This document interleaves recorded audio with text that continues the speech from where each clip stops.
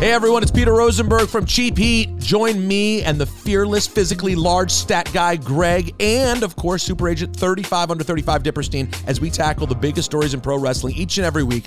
To hear us, follow the Ringer Wrestling Show on Spotify or wherever you get your podcasts. Stay mage and enjoy yourself.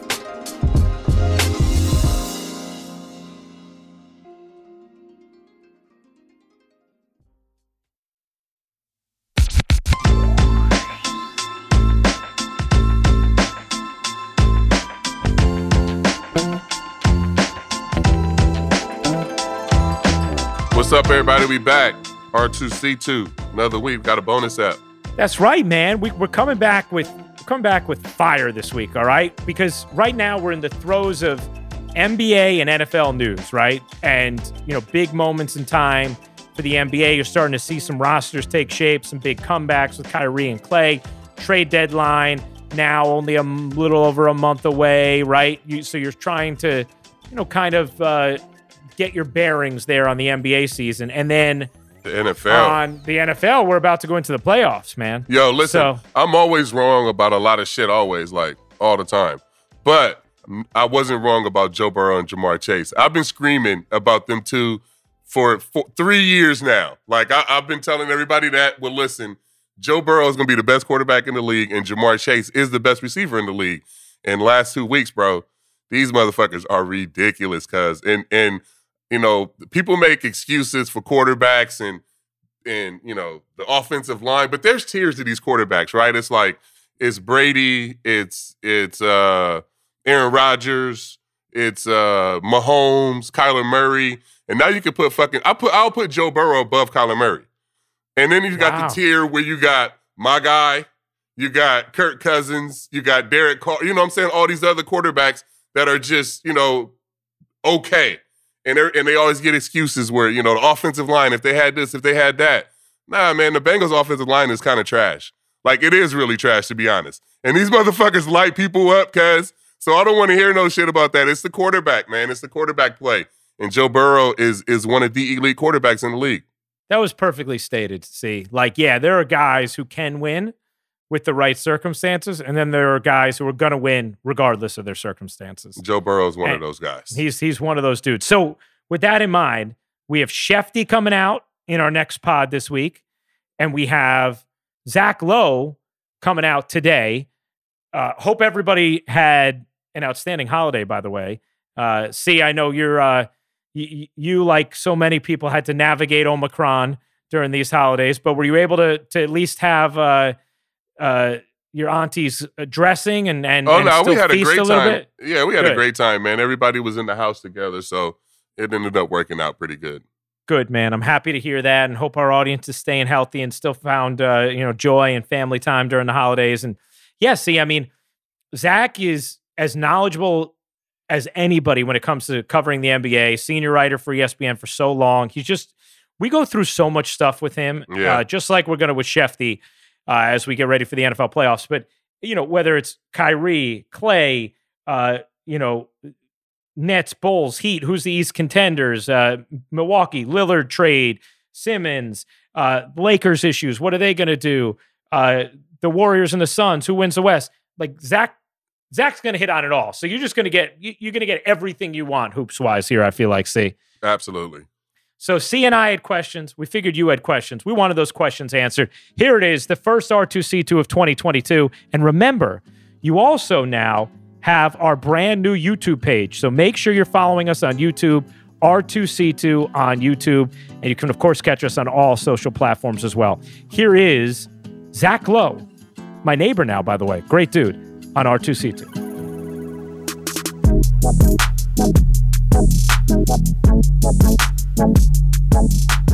Man, I guess my first question is the trade deadline coming up. Would a Lakers roster look?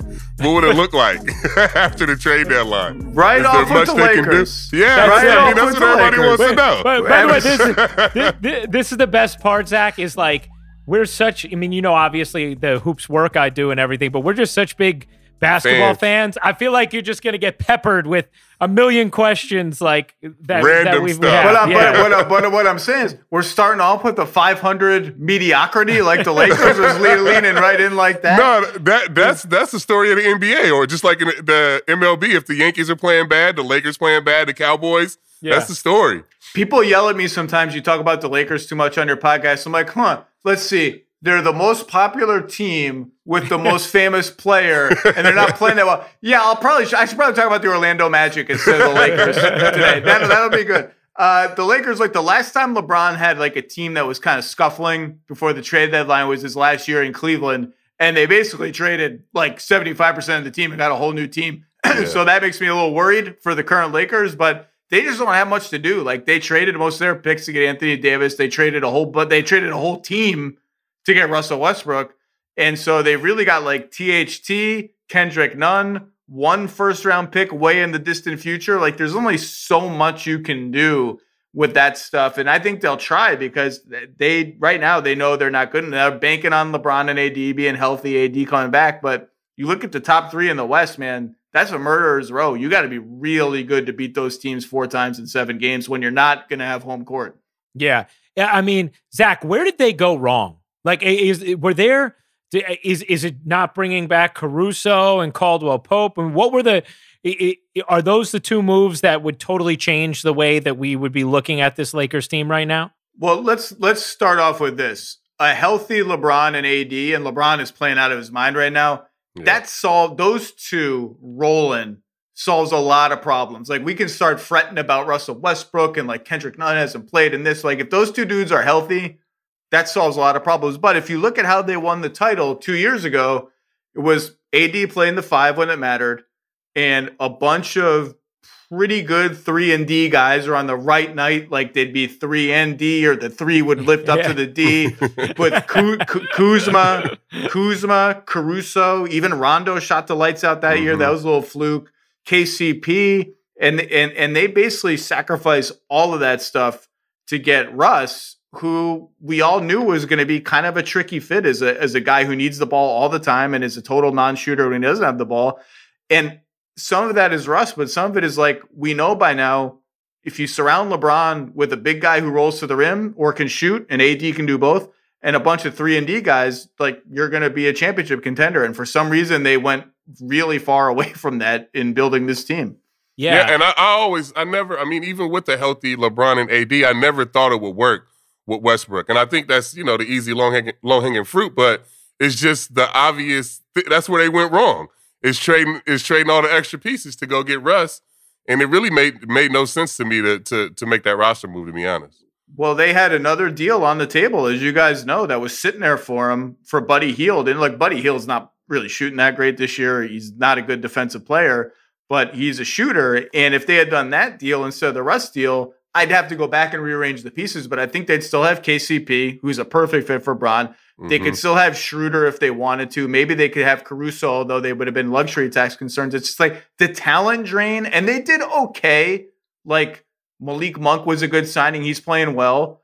Bazemore has given them nothing, though. Like it's hard when you're trying to get 5 minimum guys in the same offseason. It's hard to hit on more than 1 or 2 of those. Yeah, Zach, is it at the point, like let's say AD does get healthy, and we know that's not just a this year thing, right? That's part of the fabric of his career, is questions about whether or not he's going to be at his peak physically, because this is not a 1-year thing when it comes to his injuries. But let's say he does get healthy and he is at his best, and LeBron stays healthy and keeps playing like he is right now, which is just remarkable. Would you look at them as a title contender then going into the playoffs if they have those 2 things but don't make any other significant moves? First of all, in fairness to AD, the last 2 or 3 years before this year, he had become a pretty durable player. Like all that stuff in New Orleans, he had kind of left in the rearview. And then this year, it's starting with the groin injury last year in the playoffs. And this year, it's been back to being banged up. Title contender, to me, when you say that phrase means something to different to everybody. To me, when I hear title contender, what I hear is I don't need to get any breaks, right? Like I don't need any injuries on the other side of the bracket. I don't need the matchups to break right. Like I might lose, but I don't need anything to help me win. I got a puncher's chance with normal matchups. I can't put the Lakers in that category until we see a team that plays consistently for 15, 20 games, because if you're going to have to win a first round, if you're going to have to go through 2 or 3, probably just 2 of Phoenix, Utah, Golden State, and then whoever comes out of the East, I mean, that's tough sledding for a team that frankly just hasn't been that good so far. Along those lines, one of the teams that you just mentioned, Utah, which, they probably, they're not the first team on people's minds, unlike the Lakers. And I think almost to this point of the season, maybe to a fault, right? Like the focus has been on Golden State, it's been on Phoenix, and then it's been on, can the Lakers get there? It hasn't so much been on a Utah team that, who knows, may very well end up finding itself with the best record in the NBA when this season is done. Do you look at them and say, okay, like this year, they have what it takes to get through a postseason, and this is why? Or is this another year where the Jazz have an outstanding regular season, but ultimately probably still fall shorter than expectations come the playoffs? I think they're in the title contender inner circle. Now, would I pick them over Golden State or Phoenix? No, right now I wouldn't. I think they're one defensive wing away from being really comfortable that they can go toe-to-toe with those teams in a 7-game series. But I think they can win it all as is. They won't be my pick to win the West, but I think Mitchell has leveled up. And, we've seen what he's done in the playoffs before. Yeah. He's an assassin in the playoffs. Gobert has leveled up. And to me, the difference is now, they've had 4 straight playoff eliminations that left a sour taste in their mouth, right? The first 2, they couldn't make a shot. Their offense totally collapsed. The most recent 2, their defense let them down. I think their offense has reached a point where it's pretty much slump-proof over a 7-game series. Their offense is so good. They're number 1 by a mile. They're on pace to be the best offense ever in terms of just raw efficiency. So I think if they can just I think if they can defend at an average level, they have a chance to beat any of those teams. Will they try to upgrade at the trade deadline? Yeah, Danny Ainge just got there. I didn't think he got there to make some noise. Maybe just minor noise this year. But I think Golden State, once they get Klay back, is the favorite in the West. But Utah is good, man. They're good. And I know everyone focuses on where they went wrong in the playoffs and likes to point the finger at Gobert and how the Clippers beat them without Kawhi and all that. That's all fair, but they're good. Yeah, I mean, like you said, but the Golden State getting Klay back in the West is just going, I mean, and whenever Wiseman gets back, it's just going to make them that much better. Yeah, Golden State, I thought they were going to be good this year. I kept telling people hammer the over on them, but the over was 48.5 wins. Like, this is ridiculous what they're doing. Wow. I don't think anybody saw this coming. And Klay, we'll just have to see. And Wiseman, I think it's TBD on Wiseman. Like, Looney's been really good as their starter. They love Looney. And then they play small ball and they're like unstoppable. And I don't know how Wiseman really fits into that puzzle. That's going to be tricky.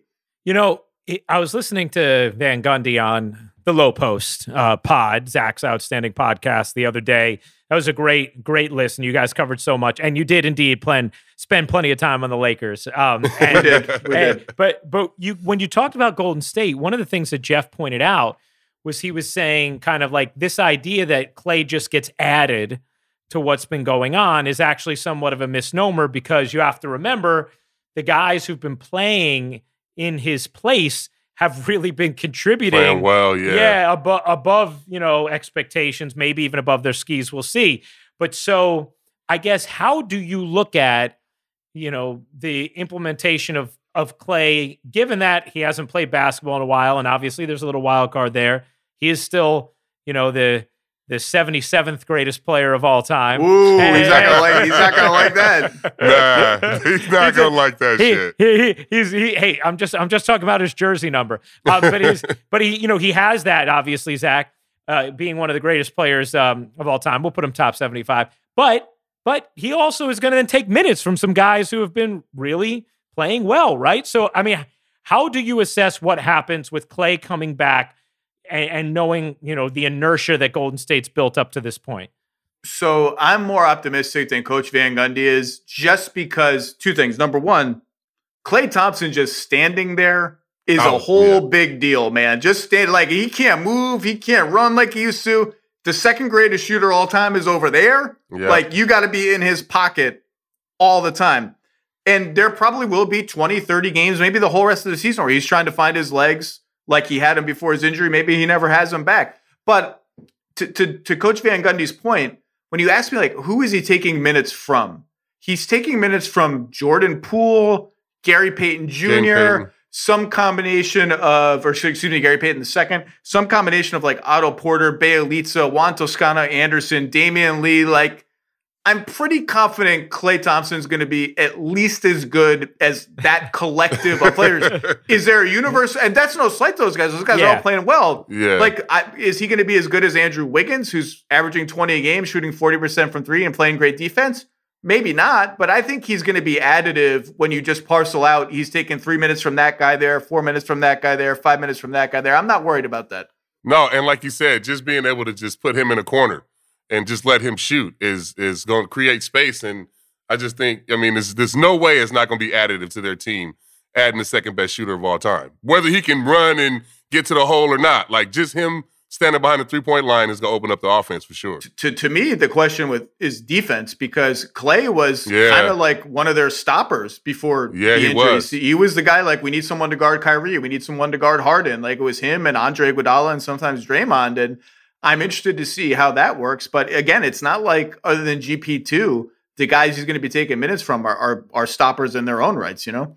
And they have a great culture, too. Like, you know, I mean, he's been around there. He's been rehabbing, and the culture's good in Golden State. So I don't think it'll be a problem, those guys, you know, shortening their minutes. You know, that's something actually I talked about with Steve. I've had a ton of Golden State games thus far this year, and like just seeing the way their sort of 8 through 12 changes on a night in, night out basis, and the benefits of that for your team, for your culture, right? When everybody feels like they're getting involved. And we've seen it, whether it's Chris Chiozza all of a sudden getting run and contributing, or Juan Toscano Anderson going from out of the rotation to, you know, playing 30 minutes, or, you know, or Damian Lee, you know, getting 25 minutes and then 10, or Bjelica, who plays 8 minutes, then all of a sudden plays 30, or Porter, whatever. To your point, C and Zach, I feel like this is maybe a little unique to Golden State. I feel like they've done such a great job with the back end of their bench that they don't really have the issue of like, is this guy going to be upset, you know, with sitting this time? Because I think everybody kind of knows, oh, I'm going to get in there at some point, and I'm going to be valued. I'm going to be relied upon. Like they've really gotten a lot out of the back end of their roster. And let me be clear about this. I'm wrong about a lot of stuff. Like, I thought the Hawks were going to be the 3rd seed in the East this year. They're like 11th. So like, let me just preface this by saying that. But part of the reason I was optimistic about the Warriors this year was their 15-5 run to finish the season last year happened when they stopped playing guys who didn't know how to play their read and react system, who didn't know how to run and cut and screen with Steph, and started playing guys who knew how to play that way. And it's like, oh, here they are again. Like, yeah, they don't have Klay and they're sort of like the Warriors light, but they were still the Warriors. They were still a problem. And they just doubled down on that in the offseason. Every single guy you just named has an innate feel for how to move around and play with Steph. And there's nobody that plays anything like this style. And when you run into this style and a bunch of guys who know how to play it in the regular season, it's like, whoa, we just played 10 straight games against like normal NBA offenses. And now what is this thing we're dealing with? Yeah. You know what's funny about you saying it that way, Zach? I literally told Steve this last time I was doing a game. Sitting courtside and calling the Warriors, the difference between the purpose and pace with which they cut and move consistently and every other team I sit there and watch courtside, it's so different. Like, it really is. It's so different, just their movement, their constant movement, and the conviction behind it. And it sounds sort of like I'm not talking in total specifics, but it really is the best way to describe it. Like, you can feel, it's actually palpable, the conviction of their movement, and you can feel it sitting courtside when you watch the Warriors. And I think that's very different than any NBA offense. And I hadn't thought of it in those technical terms, Zach, but I'm guessing that is the manifestation of the system that you're talking about. And with all due respect to Draymond Green, who I think is a genius and really will, by the end of his career, have a case of maybe the greatest defensive player ever, certainly of this era. Mm-hmm. And Klay, who's Klay, and Steve Kerr, who's the architect. Everything you just said starts and ends with Steph Curry. Steph Curry is the system. He is everything they do there. And you just look around the league. There are other guys who shoot threes really well from really far out. Damian Lillard, Trae Young, blah, blah. Watch any of them. None of them move around like Steph. No one has ever shot and moved like that. No one's ever shot like that, period. And you add in the movement, guys just don't play that way. And I don't know why it is, if they're just not used to playing without the ball, or they've always grown up being the number one ball handler, all that. It's just really, really hard to deal with. And Steph, early in his career, could have said, hey, I want to be, the guy who runs 70 pick and rolls every game. I just want that. And he never did. And I don't really know why he never did. He certainly had the status to do that. It all starts, everything that's happened to that franchise, the new arena, the gazillion dollar valuation, the championships, everything starts and ends with him. You really cannot exaggerate his impact enough. And then that's what we're speaking to the culture. And, everybody's going to get along and nobody's going to have a problem with minutes, because when your best player, and probably, one of the best players of this era is running around and hustling and doing the things, the small things and little things, it just makes everybody, get on that boat. But I understand what you're saying, Ryan, about like how they run the offense with conviction. Yeah. Like other teams run the offense like pass the ball and a set of light screen, whatever. The Warriors run their offense like everybody's going to touch the ball, and everybody does touch the ball when they come down on the offensive end. So, that's just the separation in their offense and the way they run it. It hops, man. It really hops. To stay west for a moment, Zach, and we'll have plenty of questions about things happening east, especially in Brooklyn. But I can't wait to talk about that. Do we have an epidemiologist on call that we can add to the conversation? I think we should. I think we should. Phoenix, do they need anything in order to be able to beat the Warriors or win a title? Or is it just going to be a matter of like, hey, they have what they need. You may win, you may lose a series against a really good team. That happens, right? Or is there something, is there a hole there with Phoenix that needs to be addressed by the deadline? I don't think there's a hole. I think it's closer to what you just said of like, sometimes you just lose. Like sometimes a great team is just a little better than you. I think there's maybe a slight imperfection. They're a little small, and that got exposed in the finals last year when the Bucks just hammered them at the rim and got to the line and all that. They're not a great rebounding team, which I think, again, comes back to that they're a little bit small.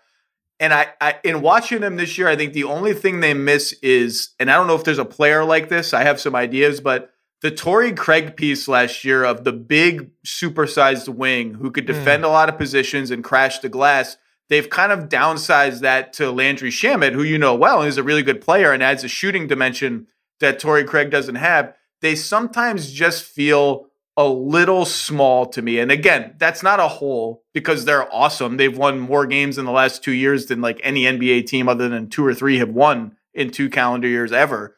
It's just an imperfection. And when you get into the playoffs against the very best teams who are as good as you, like an imperfection might be all it takes. Yeah, it is amazing. CP3 staying healthy too, though. I think like he's always hurt in the playoffs or down at the when it comes down to the last game or game 7 or the last game of the series. He's never in there. I mean, even last year in the finals, it was COVID. You know what I'm saying? It was just like always something at the end of the. And he came back, he had something with his hand, right? Didn't he do something with his hand in the finals last year? I'm trying to remember. He had a wrist thing that he had surgery on in the offseason. In the first round against the Lakers, remember, he hurt his shoulder. He was playing with one arm. He hurt his shoulder. Right. He stopped shoot. They stopped guarding him from 3 because they knew he wasn't going to shoot threes, and they survived anyway. I love CP as a player.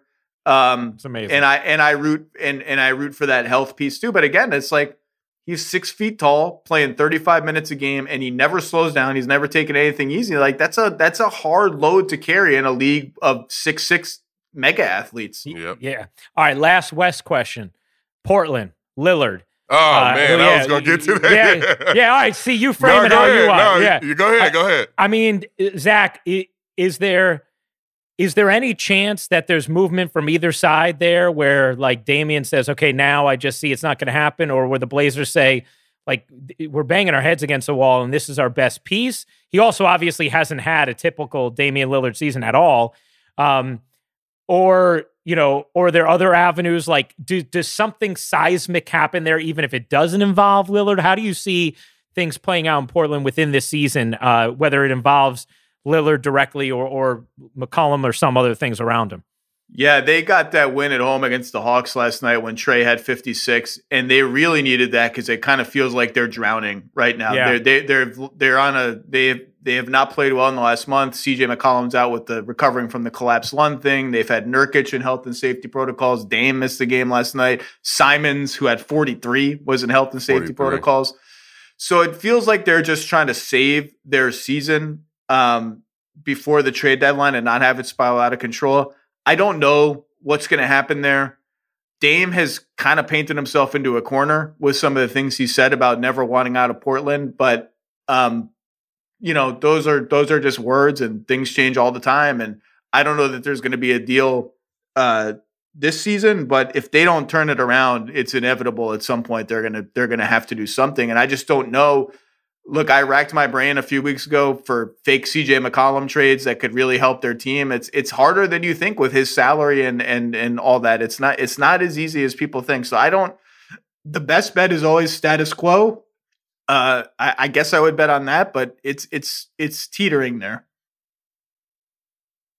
All right, we'll go east, and we'll go to Brooklyn first, Zach. And we have plenty of questions, right? Kyrie, this podcast is releasing tonight as we record it, which is Tuesday night. Kyrie is due to make his season debut tomorrow in Indiana. I guess we could start there, Zach. We'll start there. There's something interesting I want to bring up about odds in the Nets, but we'll start with Kyrie. Do you look at this and say, I'll kind of ask you the question you asked Jeff. Can the Nets win a title if Kyrie's just a part-time player?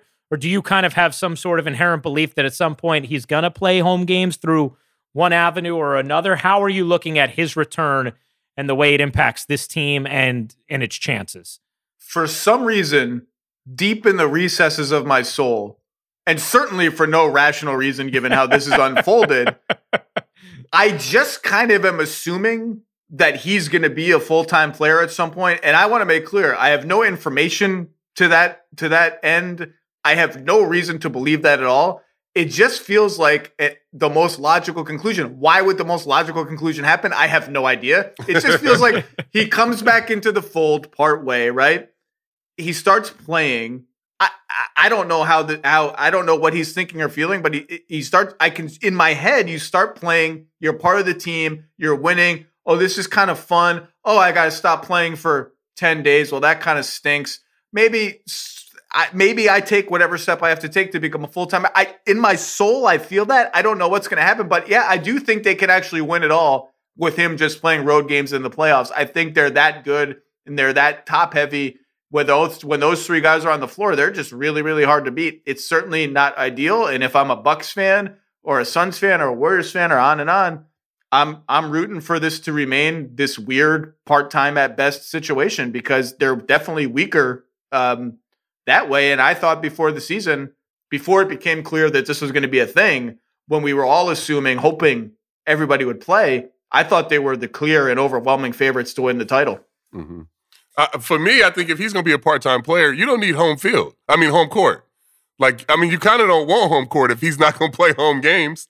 You know what I'm saying? Like, if he's going to be a part-time guy, I would much rather play all three of those guys on a 4 out of 7 games instead of 3 out of 7. In a game 7 in Milwaukee, I'd much rather have all three of those guys and just have the 2 in a game 7 at home in Brooklyn. You know what I'm saying? So when people bring this up, I just can't. I'm sorry, I can't. Like, I'm telling you, it's on the road, but those three, no, you can put them on the moon. I get you. It is what it is. But what I'm saying is, if we get to April, last 10 games of the season, and the Nets are basically throwing games, depending on what the standings are that day. Like, oh man, we're first. All right, we need to call up the Long Island Nets for tonight's game, and then but the Bucks lost, so our losing didn't work. I mean, there's something like gross and carnivalesque about that entire potential spectacle that my mind is just, I'm not ready to even think about it yet. That's where we at. I'm telling you, because No, you're right.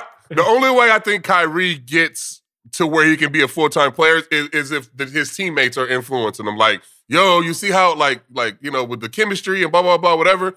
But other than that, I don't think he's changing his mind.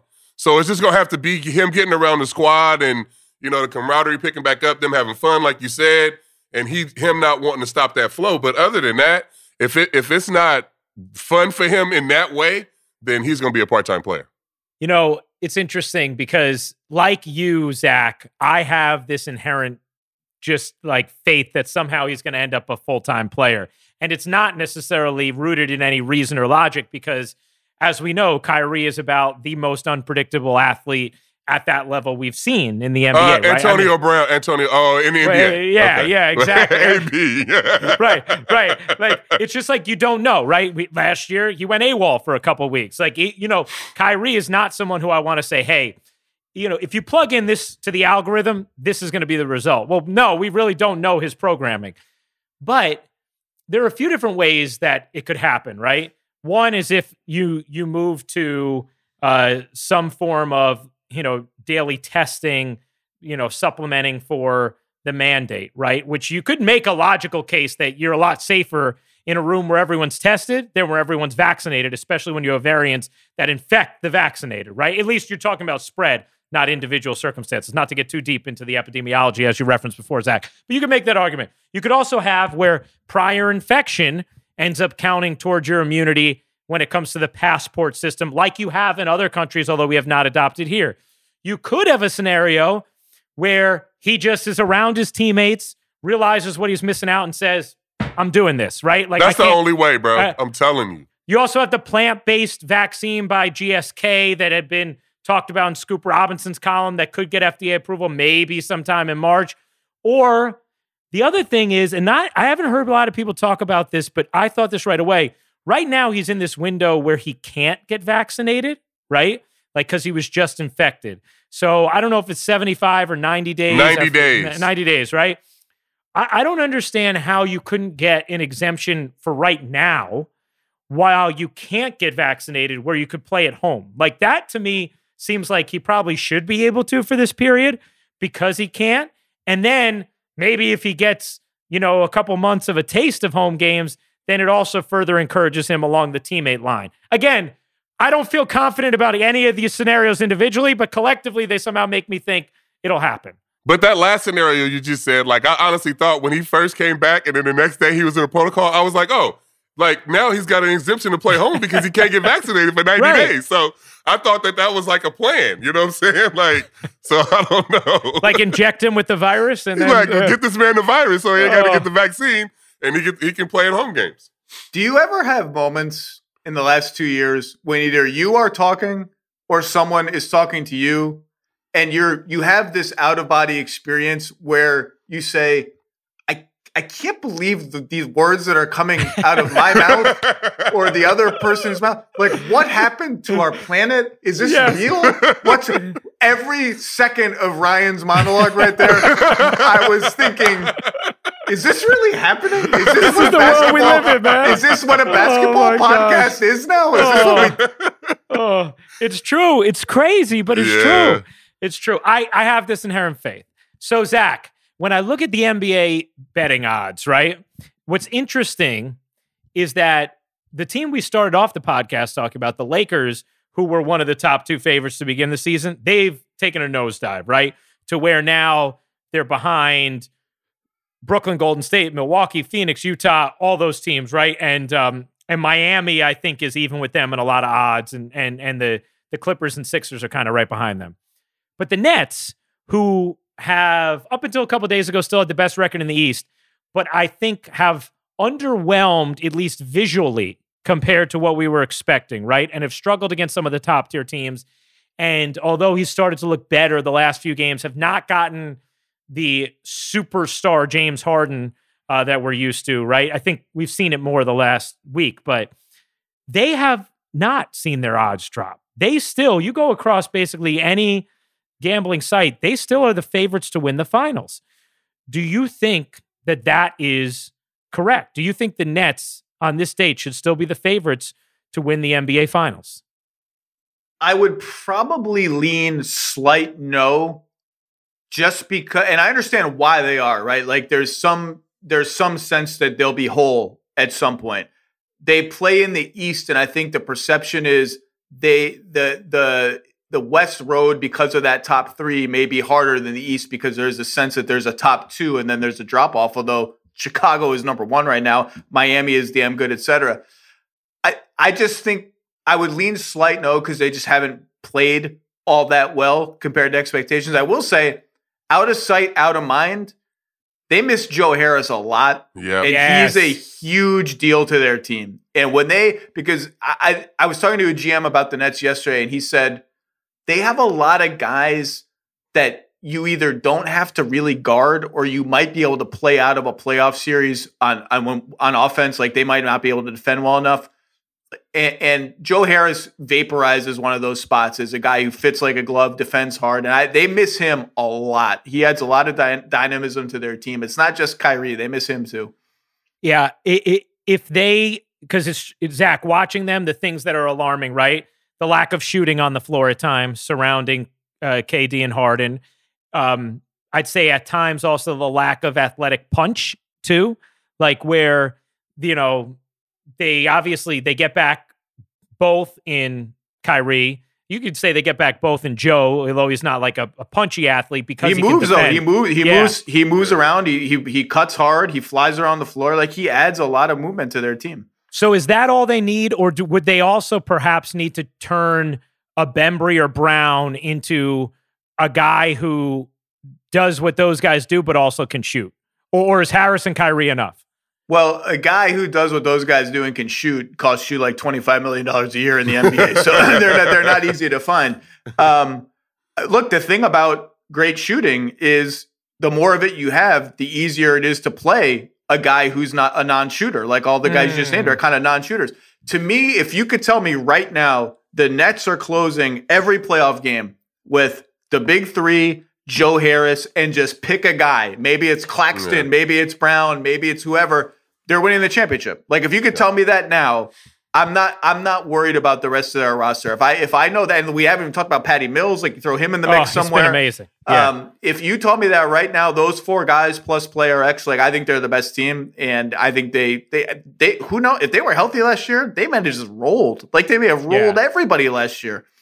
Yeah. I thought going into last year, if they stayed healthy, they weren't going to face more than 5 games in a series. No. And I think kind of even seeing the first 2 games against Milwaukee without James, but having Kyrie kind of showed you like, oh, like they're in a different class. Like if they have the guy, they couldn't lose 2 of the 3, and they did. And that was their undoing. I will say, I think Milwaukee figured some things out about itself in that series and shed some of their demons, and they became a different team, and they're a different team now than they were. But yeah, I mean, I think the big three played 8 regular season games together last year. Yeah. And then they played the Boston series when there were real stakes, and they made Boston. Now Boston didn't have Jaylen Brown, but they're a decent NBA team. They made Boston look so utterly helpless. Yeah.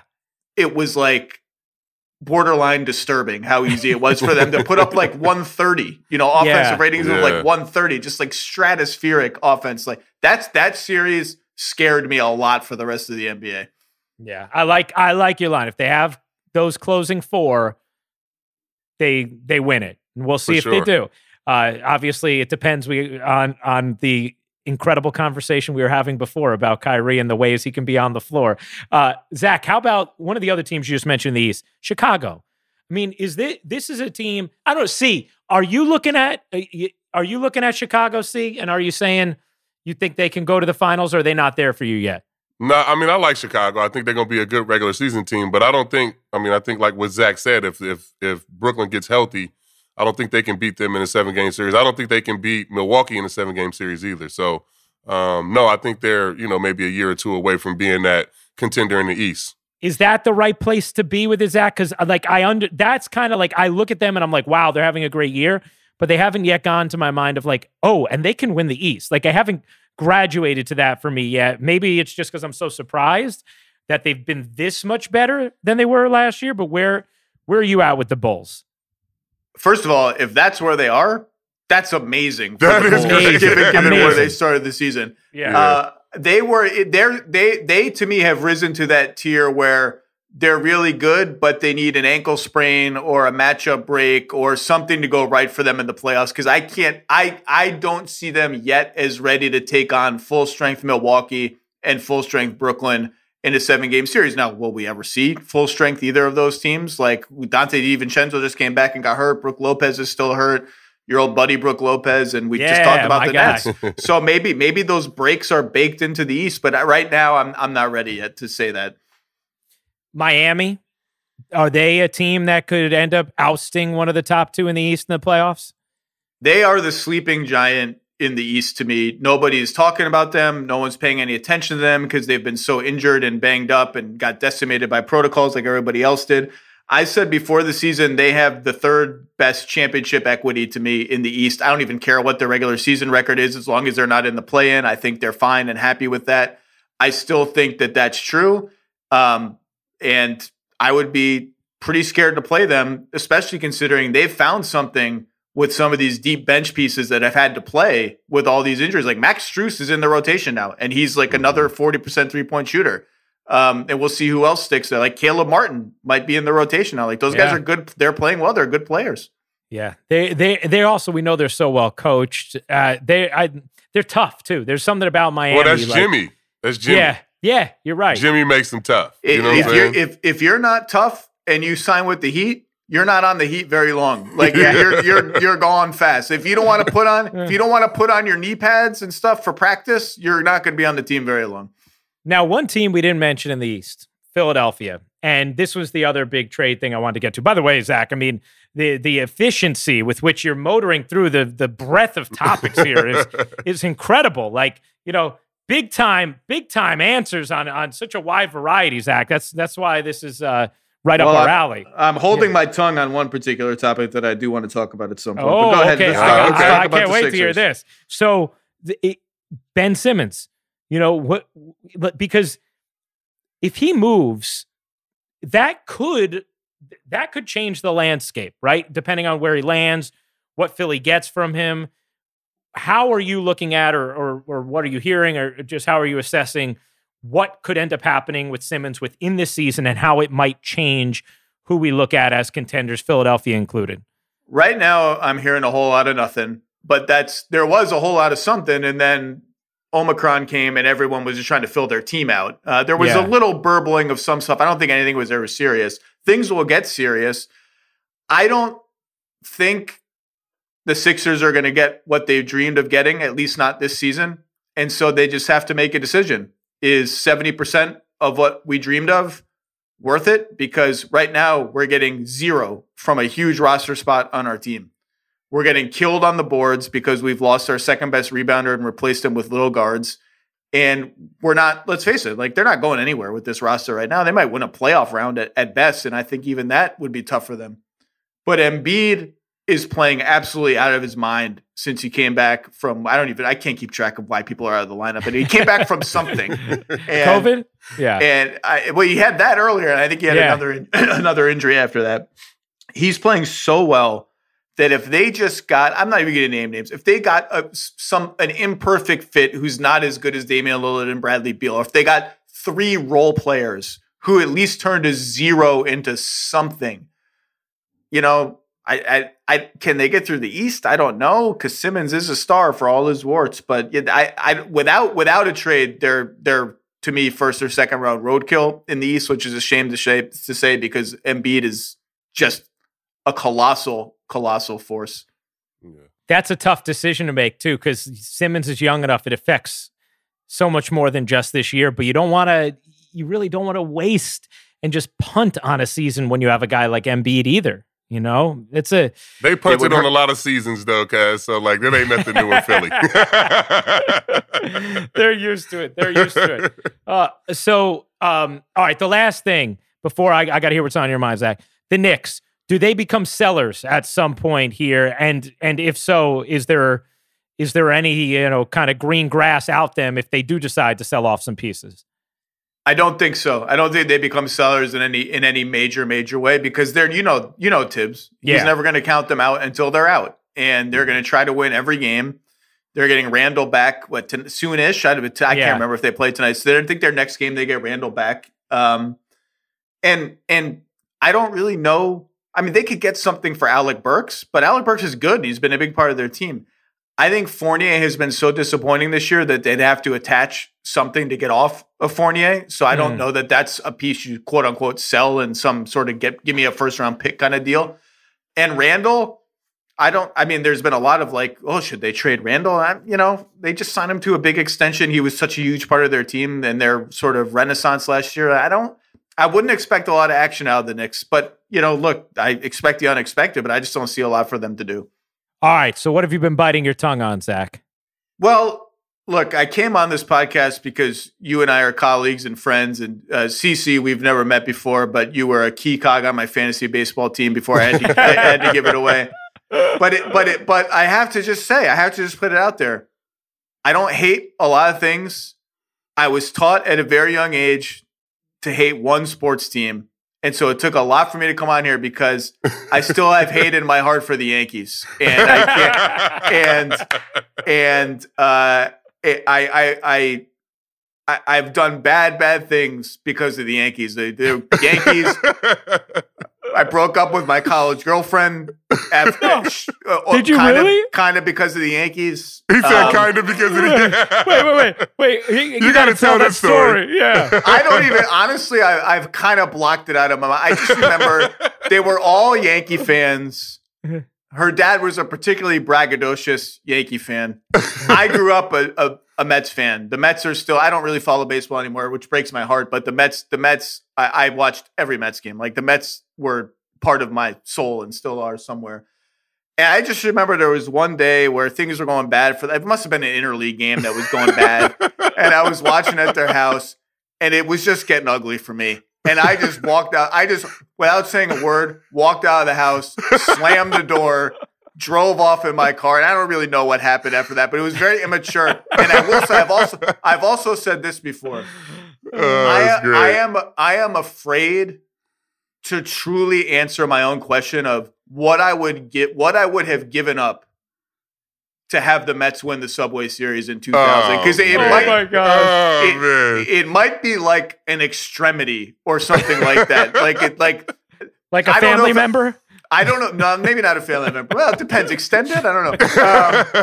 I don't know if you guys remember Game 1 of that series. Oh that's of course. That's the Timo Perez game. Vizcaíno. That's the look when they brought in Benitez to close that game. I think the Mets were up 4-3.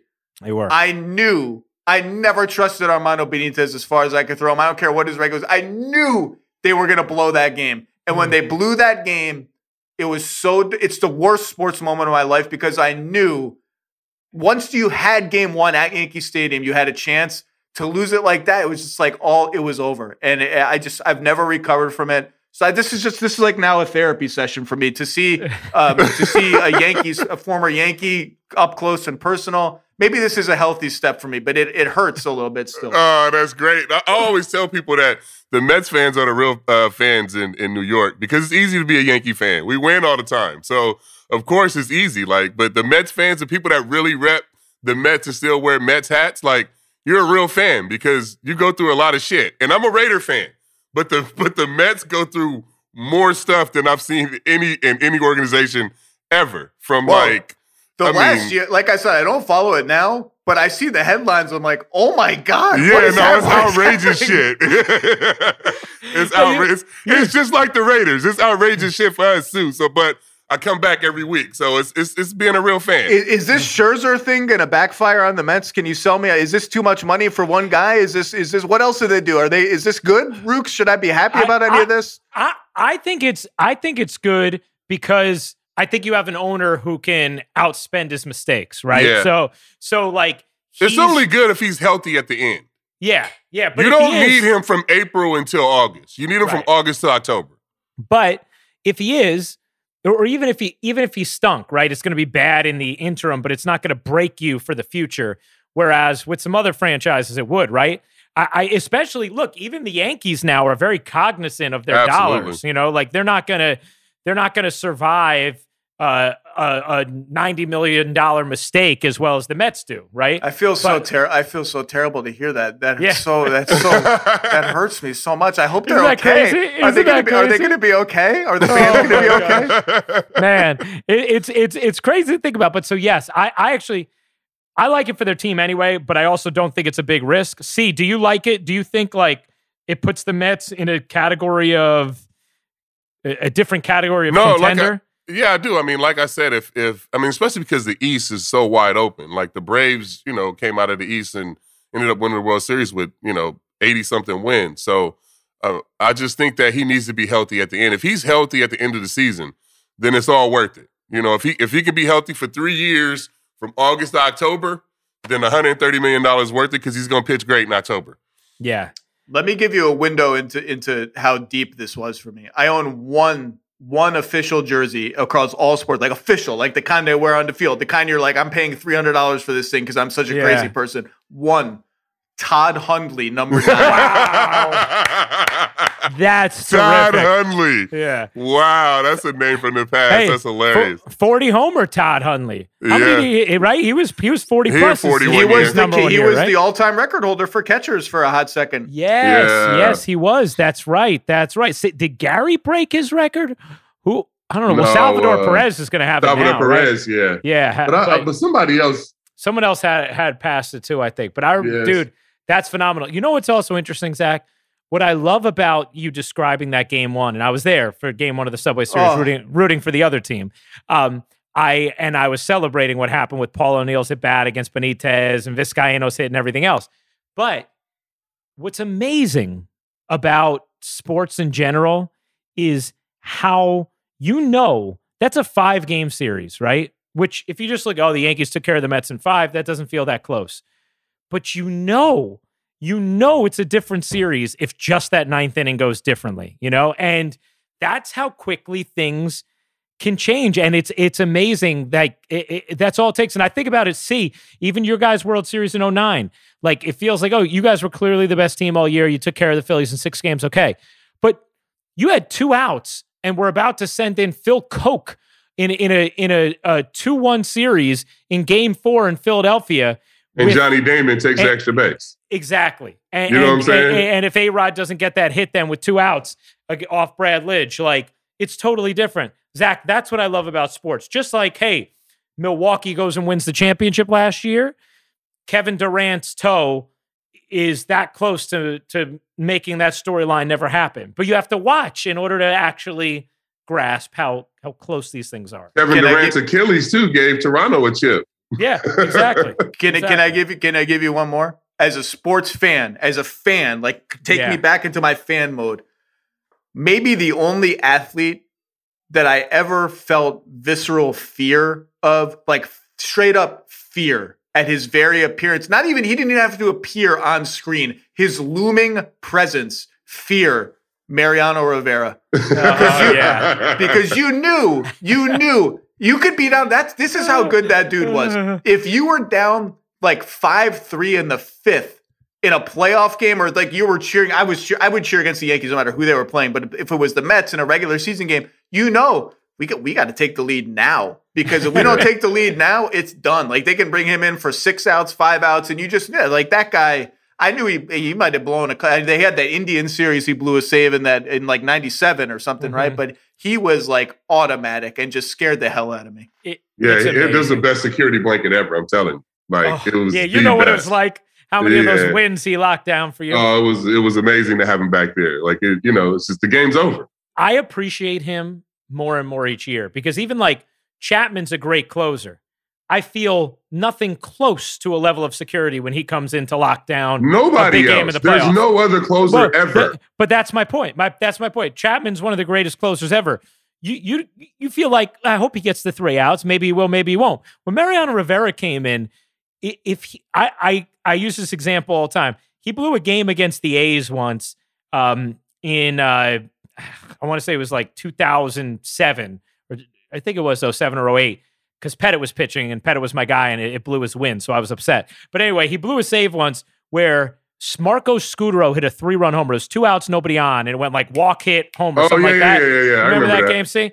Yeah. And I sat there looking at the TV for, I kid you not, 10 minutes waiting for them to show me the replay of what actually happened. Because that's the way I looked at Mo. Like, if he blew a save, I would always just sit there waiting for the replay of what actually happened because there was just no There were guys that he couldn't get out, and Scooter was one of them. Because Scooter, he had that flat swing, he would stay on his cutter. So yes. Scooter was a guy, and Miguel Cabrera was the guy that Mo had trouble with. Big time. Bobby Wagner, our producer, makes a great point. He said the thing about other great closers is even at their peak, that feeling of security goes away so fast, right? But with Rivera, even if he blew a save, you still felt the same about him the next day. Well, and because that is so true. If everyone gets all these regular season closers are indestructible. Then they get their first taste of the playoffs. It's like, all right, let's see if they can. Like Trevor Hoffman, I remember he was Cy Young candidate. Yeah, gets in the playoffs. You put him in the World Series. Like I don't trust him. Like Mariano Rivera, like he's done it in the playoffs so many times, and like they would bring him in for 8 outs, 7 outs. It's terrifying. We used to like guess how many pitches he would get in the inning. Like, oh, it's 13 pitches today, 11 pitches. Like, whoever got close, like, will win. Like, it wasn't even a matter if he was going to save the game. It was, how many pitches is he going to do it in? You know what I'm saying? Is it going to be less than 9? Like, it was crazy. I felt about him the way, like, a late 80s Cavs fan must have felt about Michael Jordan, except he didn't even have to be in the game for me to feel that way. It's the perfect combination of absolute precision, an all-time pitch, and the greatest mental strength of any athlete I think I've ever seen. And if you look at his regular season numbers are astonishing. His playoff numbers are that of a deity. It's a joke. It's a complete joke. They're fake numbers. They're fake numbers. 141 innings, which is we know it's a big sample size. It's a massive sample size. And a 0.70 ERA. What is that? What are we even talking about? It's ridiculous. Ridiculous, man. It's ridiculous. The guy's facing the best competition in the highest leverage situations. He gave up 86 hits in 141 innings against the best hitters in the world in the biggest spots. It's crazy. There's only one Mo. He's one of one. Wait. I got one more hoops question about young teams. Like, who's the best young team or group of guys on the team that you think can step up and make that next move to be a championship team? I like watching the Rockets. Like, I like Josh Christopher. I like Josh Christopher is a deep cut. I like that. He's a good hooper. I've been watching him for a long time. I watched him in high school. And he's a good basketball player, so I really like him a lot. And I like Kevin Porter Jr. So, I was arguing with some buddies the other day, and I was just throwing it out there. I was like, they're going to be like OKC when they had, Westbrook and KD and Harden. So, Ibaka. Yeah, and Ibaka.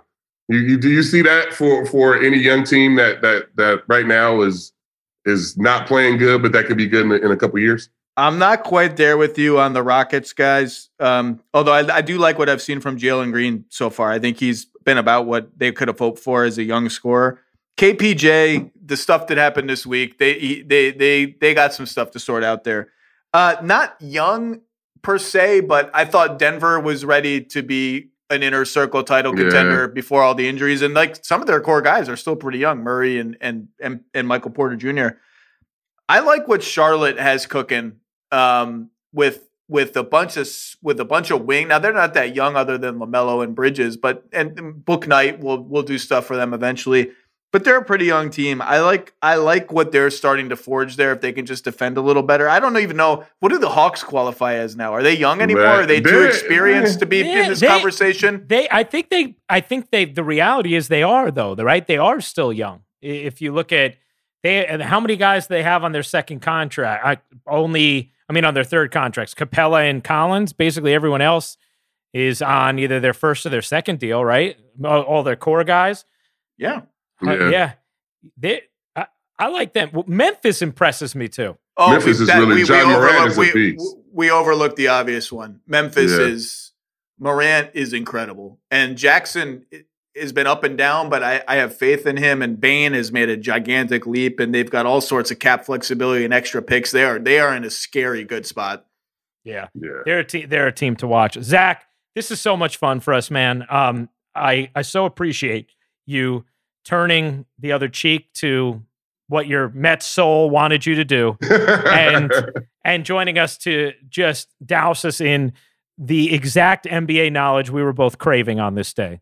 I think this was an important part of my personal journey, and also, I'm gonna have to get the Hundley jersey out and wear it around the house for the next couple of days to make up for this, because to make everything right. But I appreciate you guys having me on. You guys are awesome at your jobs, and it's an honor to be on. But thank you for having me.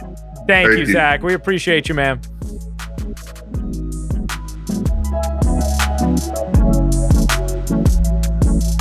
All right, we got our NBA fix.